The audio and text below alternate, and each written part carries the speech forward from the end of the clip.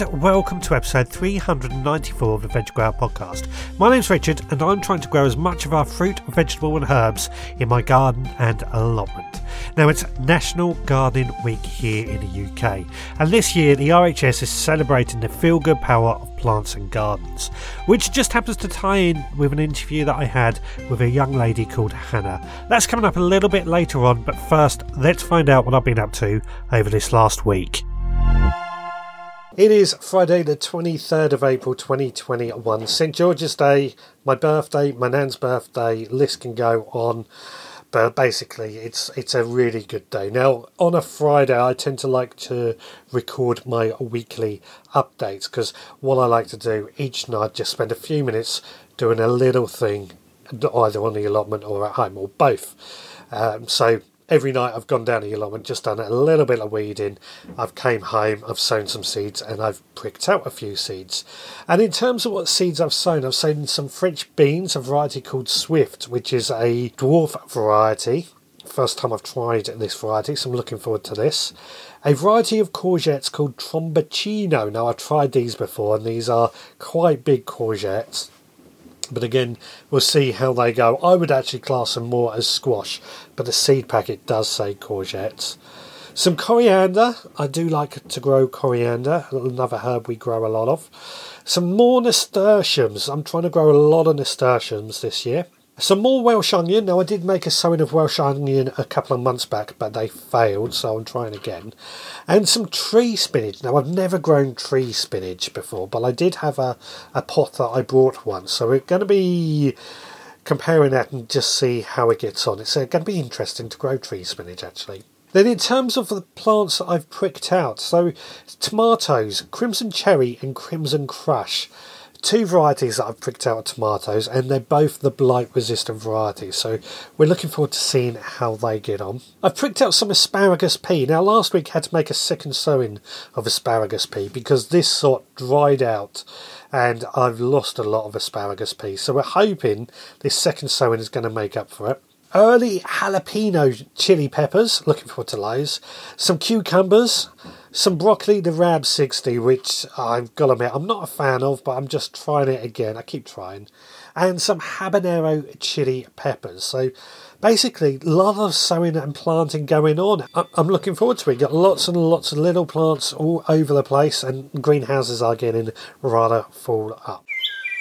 It is Saturday the 24th of April 2021, just at home today, and I'm in my greenhouse, and I'll explain about that in a moment. But firstly, outside. Now, last week you had heard me talk about my wildlife area, and I've been continuing on with that adventure. So last week we cleared most of the weeds out of the way, but there was a small area still left to do, and I've been working on that, clearing out more of the weeds.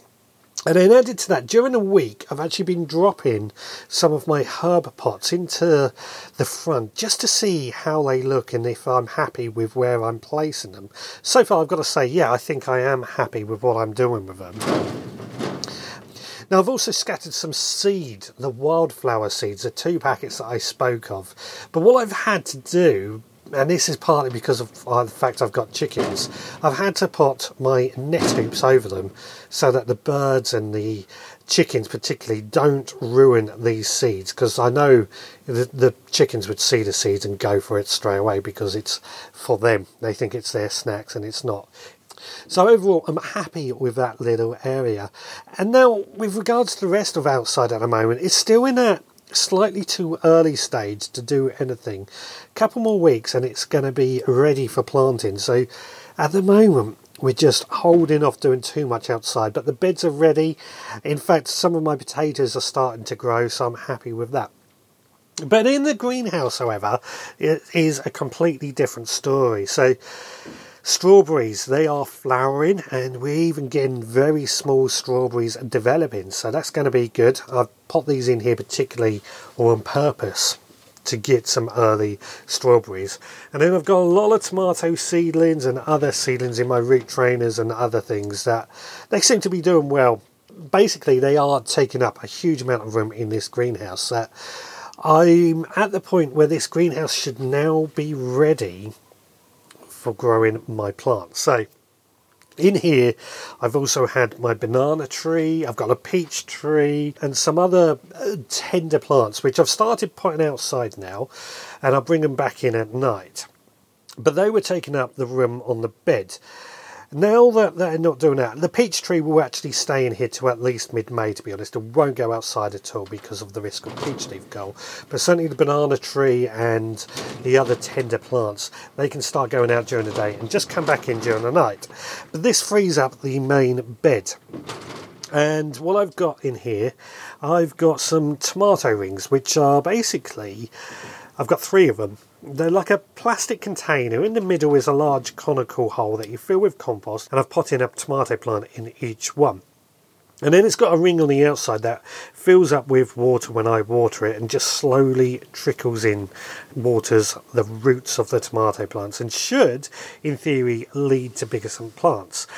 Hopefully it's going to work. Now, I did think about this as I was doing it, or after I'd done it really, in that actually these conical tomato hoops would probably be better outside.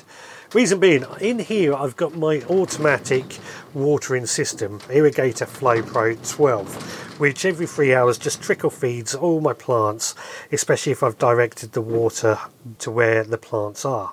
So in terms of watering, it's probably not so good in here, but I think I'll try it for this year and see how it gets on. And if it is a success, and then next year I can always use them outside. I quite like them. I quite like the idea, and I've seen a lot of people have a lot of success with these in various places. So yes, that is it. The greenhouse is basically now operational. I've got 3 tomato plants in the ground where they want to grow. The peach tree is at the moment going to be where I want cucumbers, but once the banana tree and everything else is hardened off, we can make a bit more room and then start getting the cucumbers in there. And then basically on the other side where I have all my root trainers, my little seedlings, we're probably going to be using that for pots, some of chilies and things, so we don't actually really use the bed as such. But yeah, that's the greenhouse for you. That's all set up and ready to go. It is Sunday the 25th of April 2021 today. I've spent a few hours on the allotment. It's a hive of excitement going on today. A lot of people down here tending to their various plots.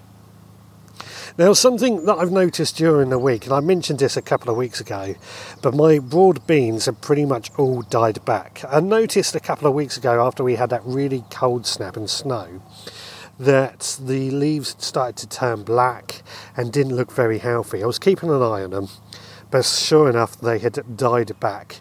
And, well, armed with this information, basically I decided what I was going to do was bring some more plants I had at home and put those in its place, which is one of the first jobs I tackled. So basically I cleared all the weeds from the bed, pulled back all the mulch, and added more plants and gave them a good watering in. That should get the broad beans off to basically being able to produce us some lovely broad beans, which is what I really want. And thankfully I had these spare ones back at home that weren't really doing anything. Now I followed that up with carrying on with the weeding and watering. Now it's so dry at the moment, so dry, but luckily where I have been watering during the week and keeping on top of the weeding and adding the mulch, it's not a huge problem. Now, when I reached my asparagus bed, I noticed I had a few spears of asparagus poking up, which I've harvested, and we're going to use that for our tea a bit later on. But one of our favourite things is asparagus, especially the first asparagus that we get. Now, on the top half of my allotment, which is the newer half of my allotment, as I sometimes refer to it, I've got areas where nothing is growing at the moment. We've got the 3 potato beds. Now, the potatoes are just starting to show themselves, so that's rather pleasing. But then I've got areas where nothing is really growing, and I've been running over those areas with the hoe. But what I noticed, in some areas I sowed some Phacelia during the autumn or early winter last year as a green manure. Well, where I had grown this Phacelia, no weeds were growing underneath it. When I cleared away the Phacelia, I had some nice clean soil. I think this is really interesting because what this tells me is that every time I have a spare space, especially over the winter, I'm going to grow Phacelia because it acts as such a good weed suppressant, and hopefully it'll help prevent my couch grass returning. And also it's added a bit of life to the soil. It's added some good looking plants that have seemed to have done quite well just growing over the winter. Anyway, it's looking good. I think we are at the point now where we've just got to keep on top of the weeds and keep on top of the watering, but we are soon going to be getting a lot more plants into place down here and getting this system off to a really good start. Right, well that is it for this week's diary section. What have you been up to in your own allotments and gardens? Please do let me know. Right, it's time for a commercial break. Well, hopefully you're enjoying this podcast so far. We'll be back with the content in just a moment, but I just want to take this opportunity to ask if you would consider becoming a member of the Veg Grower Podcast Supporters Members Club. It costs just £5 a month, and for that £5 it enables me to keep the podcasts going and encourage more people to grow their own food. But in return, what you will get for that £5 is each month you get several packets of seeds sent directly to your front door, and these seeds can be sown in that corresponding month. Added to that, you will get behind the scenes podcasts, videos, blog posts, a lot more content for your money. To find out more and become a member, head to the veggrowerpodcast.co.uk and click on the supporting members link. It's National Gardening Week, a yearly celebration of the role that our gardens play and our love of gardening. It's a chance for us all to go and share our experience in gardening, talk about gardening, and basically just share our love of gardens and gardening. Now this year the RHS has recognised the importance of gardens and green spaces has played over this last year for our well-being and our mental health. And I think it's very important that we acknowledge that gardens have been so good for our well-being, especially if you're a gardener or just going out in the local parks for a walk and taking in the scenery and taking in the green spaces. A few weeks ago, I chatted to Ellen Mary on the podcast, and she spoke about her People Plants Wellbeing Studio on her website. And I'll add links to that website, but I urge everyone to go and have a look at it and read the stories from several people, including myself, of how gardening has helped with their wellbeing or through some particularly tough times. Tonight I'm joined by Hannah. Now Hannah is the director for a garden centre by the name of Perrywood Garden Centres, and she also runs her own website, thecactussurgeon.com. Now thecactussurgeon.com is all about how being out in nature and gardening helped her through a particularly traumatic time in her life and sharing her story. But I also want to find out more about how garden centres are coping at the moment. So without much ado, Hannah, let's find out a little bit about where you began and your background. Yeah, okay. So I suppose the most interesting thing was when I was 6, we moved to live next to a garden centre. So my grandparents had a 4-acre small holding, and my dad got into growing plants. He worked for the local parks department, and then he went back to his father and said, you know, I want to grow some crops, put some greenhouses up. So he left the parks department, went back to Perrywood, and he kind of started to grow it into a garden centre, really. And then my mum and dad bought it in 1984, moved there with me, my 2 younger brothers. So I was 6, they were 4 and 2. And we moved into a caravan while the house was built up. It was a tiny bungalow and they wanted another floor. So we lived in a caravan. So my childhood was quite unique, I think, in that respect. Grew up with the business literally on our doorstep. We lived and breathed it. My dad worked 7 days a week. And he's actually 70 this year. He's not quite doing 7 days a week, but he still works really hard. So we grew up with, you know, plants around us. I was very connected with the seasons. You know, we talked about the weather every day. We talked about plants every day. So yeah, that's my background, really. You've basically been brought up in a garden centre. Yeah, literally brought up on bone meal, I think is the best way to put it. Yeah, absolutely. Now, I visited your garden centre a couple of years ago when we were allowed to travel. And I've got to say, I was actually quite impressed with the garden centre that I saw there that day. How's the garden centre business going at the moment? Because I'm hearing lots of different stories going on. It's really busy, which is fantastic. Obviously, a year ago, we were closed and we didn't know what was going to happen. It was quite scary as a business owner to know what was going on.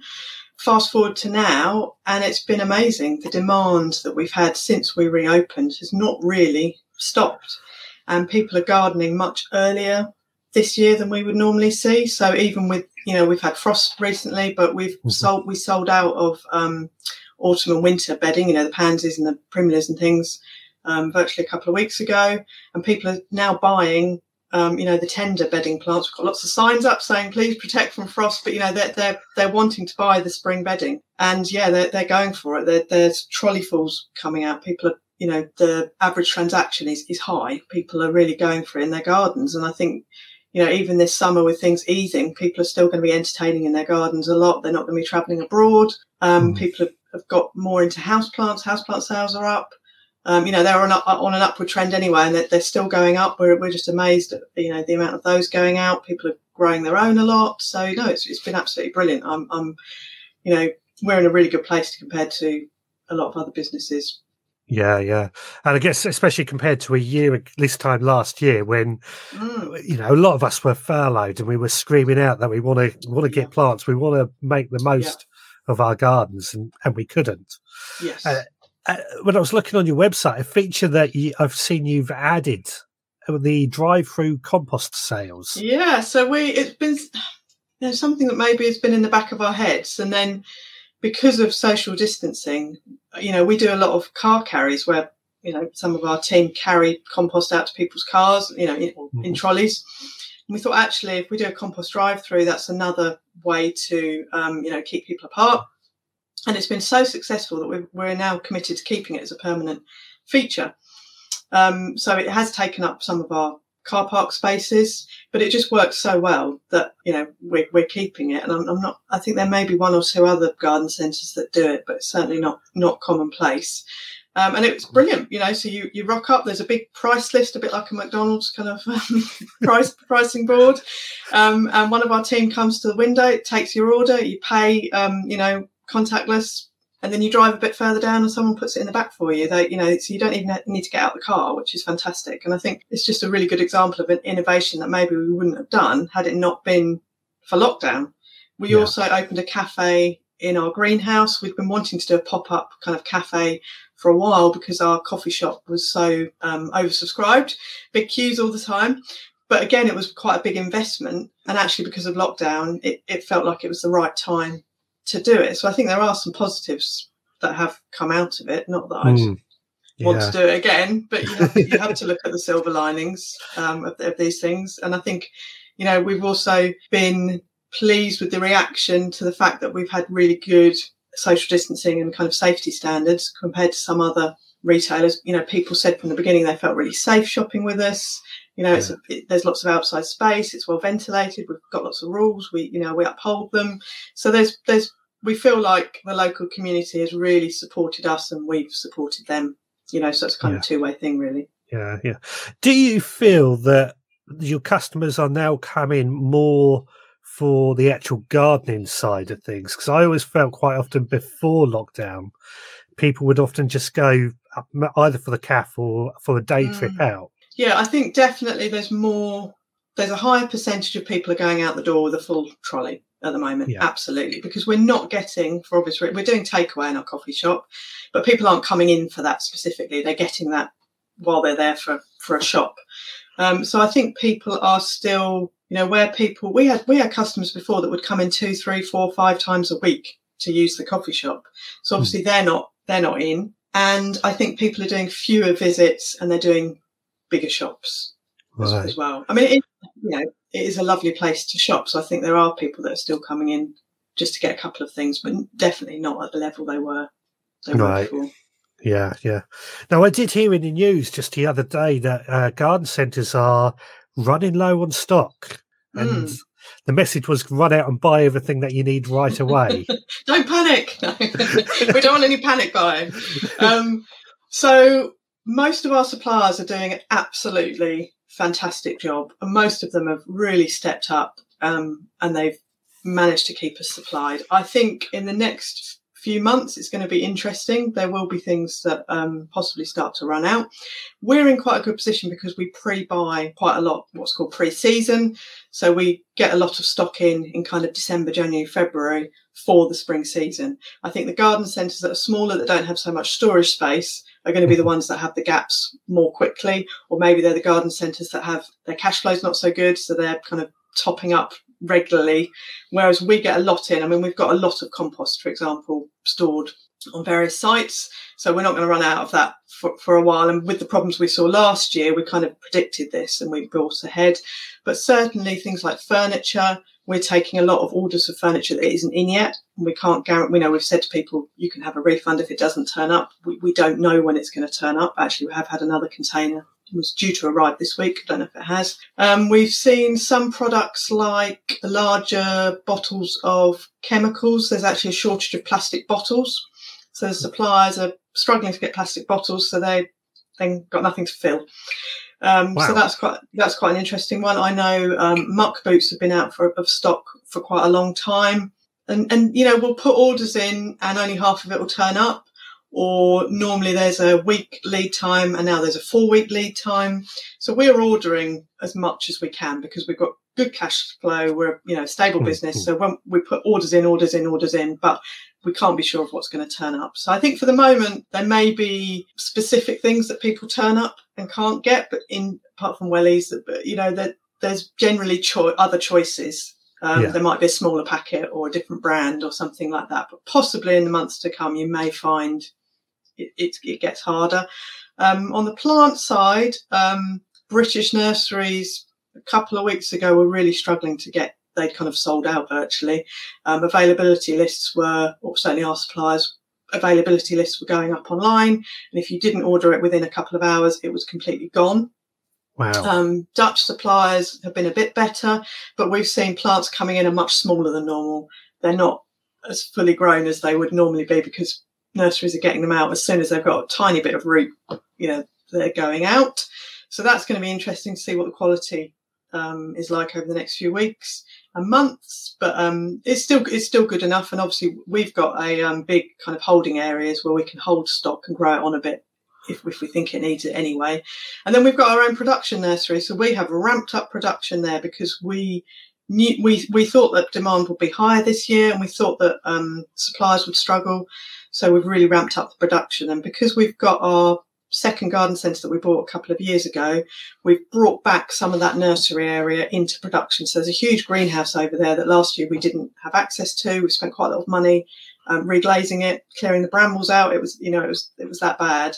So we filled that with plants, and that means we can propagate stuff at our Tiptree site, transfer it over to Sudbury, grow it on, and then sell it at Sudbury or bring it back to Tiptree. So the nursery team is those machines are going 5 days a week. 8:30 till 5, the potting machines, the transplanting machines, just to get that stock through.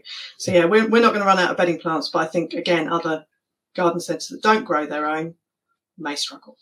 Yeah, I mean, I hear people blaming a number of reasons, but what I personally like that you're doing is growing everything or growing as much as you can in-house in order to sell it to the public, which from an ecological point of view, there's far less carbon footprint in those plants doing that as well. Oh, definitely. So we only grow bedding plants and a few other bits and pieces, but it's primarily bedding plants. They are the easier crops, and that's the kind of background that we've got in growing those crops as well. So the ones we buy in are the hardy stock, the shrubs, the trees, the perennials, things like that. And actually what we say is sometimes when we buy in from Holland, it's actually closer. The nurseries are closer to us in East Anglia than a nursery up in Scotland or Northern England will be. Now, yes, obviously they've got to come across on the ferry, etc. But, in terms of miles, actually, they're pretty close to where we're based over here. That's actually quite an interesting way of looking at it, and it's completely true. Anyway, what you're really here to talk about is your own website, cactussurgeon.com, and I'll let you explain a bit about what's going on there. Yeah, so it's thecactussurgeon.com. The Cactus Surgeon. Yeah, the Cactus Surgeon. Yeah. So when I was 6, I wanted to be a cactus surgeon. So I remember sitting at the kitchen table with the windowsill next to me and spotting that cactus had gone a bit rotten and thinking, oh, if I chop that bit off or gouge that bit out, maybe it will come back to life. So that's where the name comes from, and it's quite a unique name, so I thought it worked quite well for social media. The reason I have set up a website is because 12 years ago I lived in London. After leaving school, I went to do a degree in horticulture at Reading University, left there and wanted to stay in horticulture, but didn't want to go back into family business, wanted to go and do my own thing, have my own success, and realised that a lot of the horticulture jobs were kind of out in the sticks. All my friends were in London, so I thought, I'll go and live there for a couple of years and see what happens. And I ended up for 10 years, and I worked in a couple of PR and marketing roles. So yeah, I was living in London, had a couple of PR and marketing roles, and I was working really hard. I was working from like 8 in the morning to 8 in the afternoon, and I was playing hard as well. There was a lot of drinking, going out without eating, just not really looking after myself. And I essentially burnt out. And the way that manifested itself is that I started to get twitches in my body. So it started kind of when I was going to sleep, I would kind of twitch my whole torso, and then they got more and more prevalent. And the journey to diagnosis was quite long. I was referred to a neurology department, and I had to have an MRI and an EEG and all these kind of things. It was quite stressful, and the stress of it made the symptoms much worse. So I got a tremor in my right hand. And at its worst, the twitches would be activated by sound, so loud noises, fireworks, and even touch. So at its worst, every time I walked, every time the soles of my feet went on the ground, my whole body was moving. My arms were kind of out. I describe it now as looking like a kind of strange air drummer with no rhythm. And even touching a piece of paper. I remember being in a restaurant and picking a menu up and it going.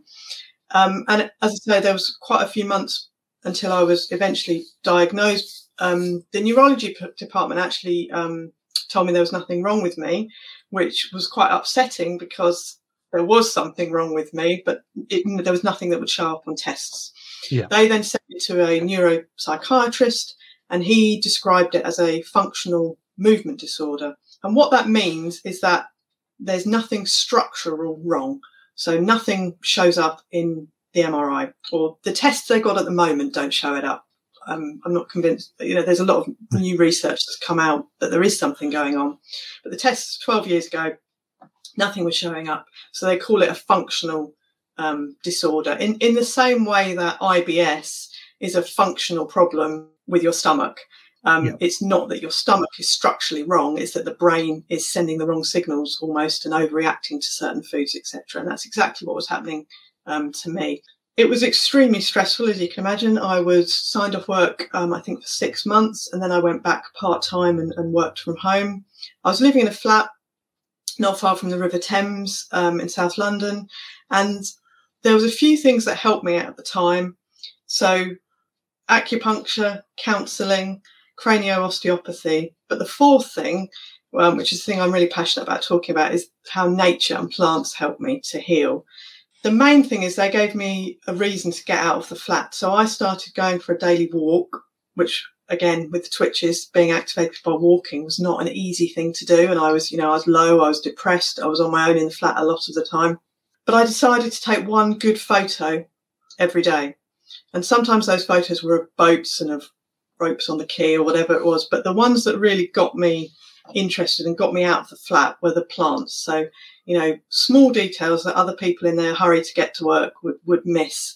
Weeds growing in the cracks of a pavement, water droplets on a leaf, lichen, vegetables growing on a houseboat, the wisteria coming out in the spring, whatever it was, it gave me a reason to get out of the flat, as I say. It distracted me from my negative thoughts. So anyone who's ever had depression or anxiety or anything like that knows that it can downward spiral quite quickly. And actually you need something that gets you out of your head, because otherwise it just gets worse. And that's what nature and plants, and I think a lot of people find that with gardening, don't they? Or growing veg or house plants. Yeah. It gives you something to look after, something to focus on. It meant I had something to talk about. You know, I could tell my boyfriend at the time what I'd seen that day. I could ring my mum and dad and not talk about how ill I was. You know, so it became really important. And actually, last December, I started writing a book about my life. I was kind of thinking it would be a memoir about growing up in a garden centre, which it partly is. But actually, the thing that came through that I really suddenly had this compulsion to write about was my illness and how nature helped me. So what I've started doing on the website and on a Facebook group and some social media is using my story to help other people that are maybe going through difficult things in their life, and talking about the power of nature and how it can help you. And in kind of looking back and reflecting, I've realised how important that was to my own journey. Yeah, and that's not an unusual story to hear people using nature or gardening to help them. I know when I suffered from post-traumatic stress disorder, and listeners will know I've mentioned this many times now, for me, gardening was just one of the tools, but probably the one tool that had the most effect to get out of that post-traumatic stress disorder syndrome. Yep. And you're right, it was that positivity, that reason to go out or to do something, or even just to get out of bed in the morning. Yeah, absolutely. To get dressed. Brush your hair. I've been looking on your website and I've seen some of the photos you've taken. And again, you were right. That a lot of them are the things that we walk past, we miss. The birds. There's a lot of birds that you mentioned, and they're everywhere. And they are. And I think by slowing down and focusing and listening and watching, you know, so when I've got an 8-year-old daughter, you know, she's found the last year really tough with lockdown. She doesn't want to get outside, but when she does get outside, we slow down, we notice things. And now she repeats it back to me. She's the one saying, Mummy, look at that lichen on that branch. That's amazing. And, oh, stop. I think I saw a nuthatch or tree creeper or whatever it is. And it's wonderful and she starts skipping along, and suddenly her fears and her worries are just kind of disappeared. And I've heard this a lot from other people on social media, or I've recently released an ebook, which is a short sample of the memoir that's going to come out later in the year. And I've had people contact me and say, yes, I can absolutely relate to that feeling. You know, I've suffered bereavements, and I've always gone for walks as a way to process my thoughts. And I always end up near the water. For me, that's really calming. Or other people saying, do you know what? Actually, I've got FND, functional neurological disorder.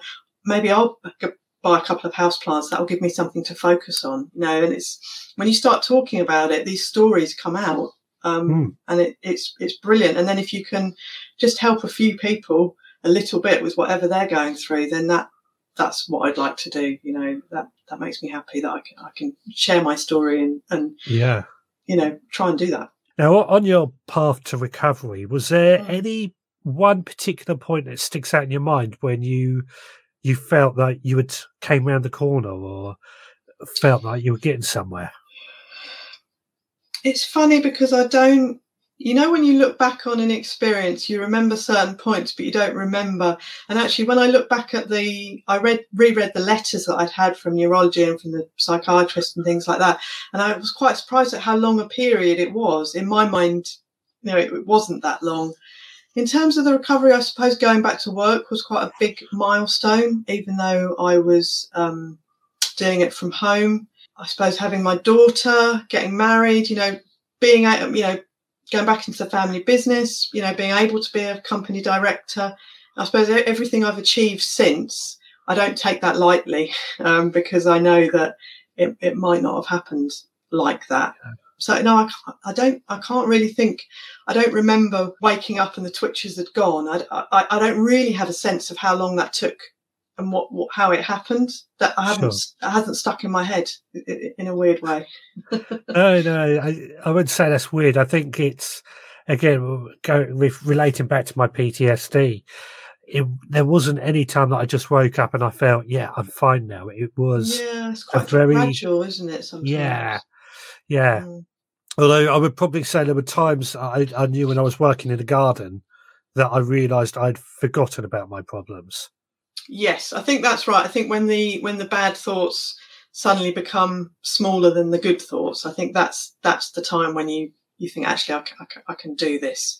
And I think maybe for me, fatigue has always been an issue and continues to be a bit of a struggle. I have to really be careful about what I do, but it doesn't rule my life like it did once. And I think when you get to the point where you can go out on a night out and not be overly anxious about it, then that's a really big step forward. And I've got to say, I'm getting help in the garden as well, having somebody to work in the garden and talk about these sort of things just while you're doing your own gardening thing really does go a long way to help as well. I think there's something about talking to someone when you're not looking at them. So I find, for example, my daughter, sometimes the things come out when we're sat in the car and she's in the back and I'm in the front. Or if you're walking's a brilliant one because you're side by side, you're not looking at each other. It's easier to talk. And I think gardening's the same. Now, if there's a couple of you weeding or whatever it is, I don't know, it makes it easier than sat in a room across a kitchen table, which can be a bit daunting sometimes, I think. Yeah. I wonder if it's sometimes the distraction as well, that you're not concentrating on the discussion. Yeah, and sometimes that's when the useful stuff pops out of your subconscious that you weren't actually really aware of until you said it out loud. Yeah, absolutely. Well, I've got to say, this has been an absolutely fascinating conversation this evening, and thank you so much for joining us and sharing your story. If anybody wants to contact you or find out more, where do they head to? Yep, so the website is a good place, thecactussurgeon.com. And as I say, I've got this free ebook at the moment. So anyone that signs up for my newsletter before the end of June gets a free copy. And that's all about my route to diagnosis, much more detail than I've gone into this today. And how I started to get better as well. So it'll give you a taste of my kind of book that's coming out in the autumn. And I'm on social media. So if you go on Instagram, Twitter, Facebook, LinkedIn, maybe not LinkedIn actually, because I tend to only connect with people I've actually worked with, but the other three, go on there, search for the Cactus Surgeon. There is only one, there is me, and connect. And I'm really happy to chat to people that are interested to learn more as well, because I think it's a great way to raise awareness of FND and help people. Well, I'll be adding all the links to various ways to contact Hannah in the show notes for this podcast. If you didn't manage to take it down, just head to theveggrowerpodcast.co.uk and find it on the blog post. I'd like to thank Hannah for sharing her story with us and also for letting us know a bit about the garden centre situation at the moment. Always interesting to find out how the industry is going from our perspective. Now, added to that, if you have a passion for gardening you want to share with us, please do get in touch. Let me know how gardening has helped you or anything like that. I'm always fascinated to hear any stories. Now, to get in touch, you can email me, richard@theveggrowerpodcast.co.uk. You can visit the website, theveggrowerpodcast.co.uk, leave a comment or leave a voicemail with our voicemail service we have on there. Or you can find me on social media. Just search for The Veg Grower Podcast in whatever social media you may have. Well, that is it for this week. We'll be back again next week with our rundown for seeds to sow throughout May and a list of jobs to do throughout May. That's next week. So until then, please take care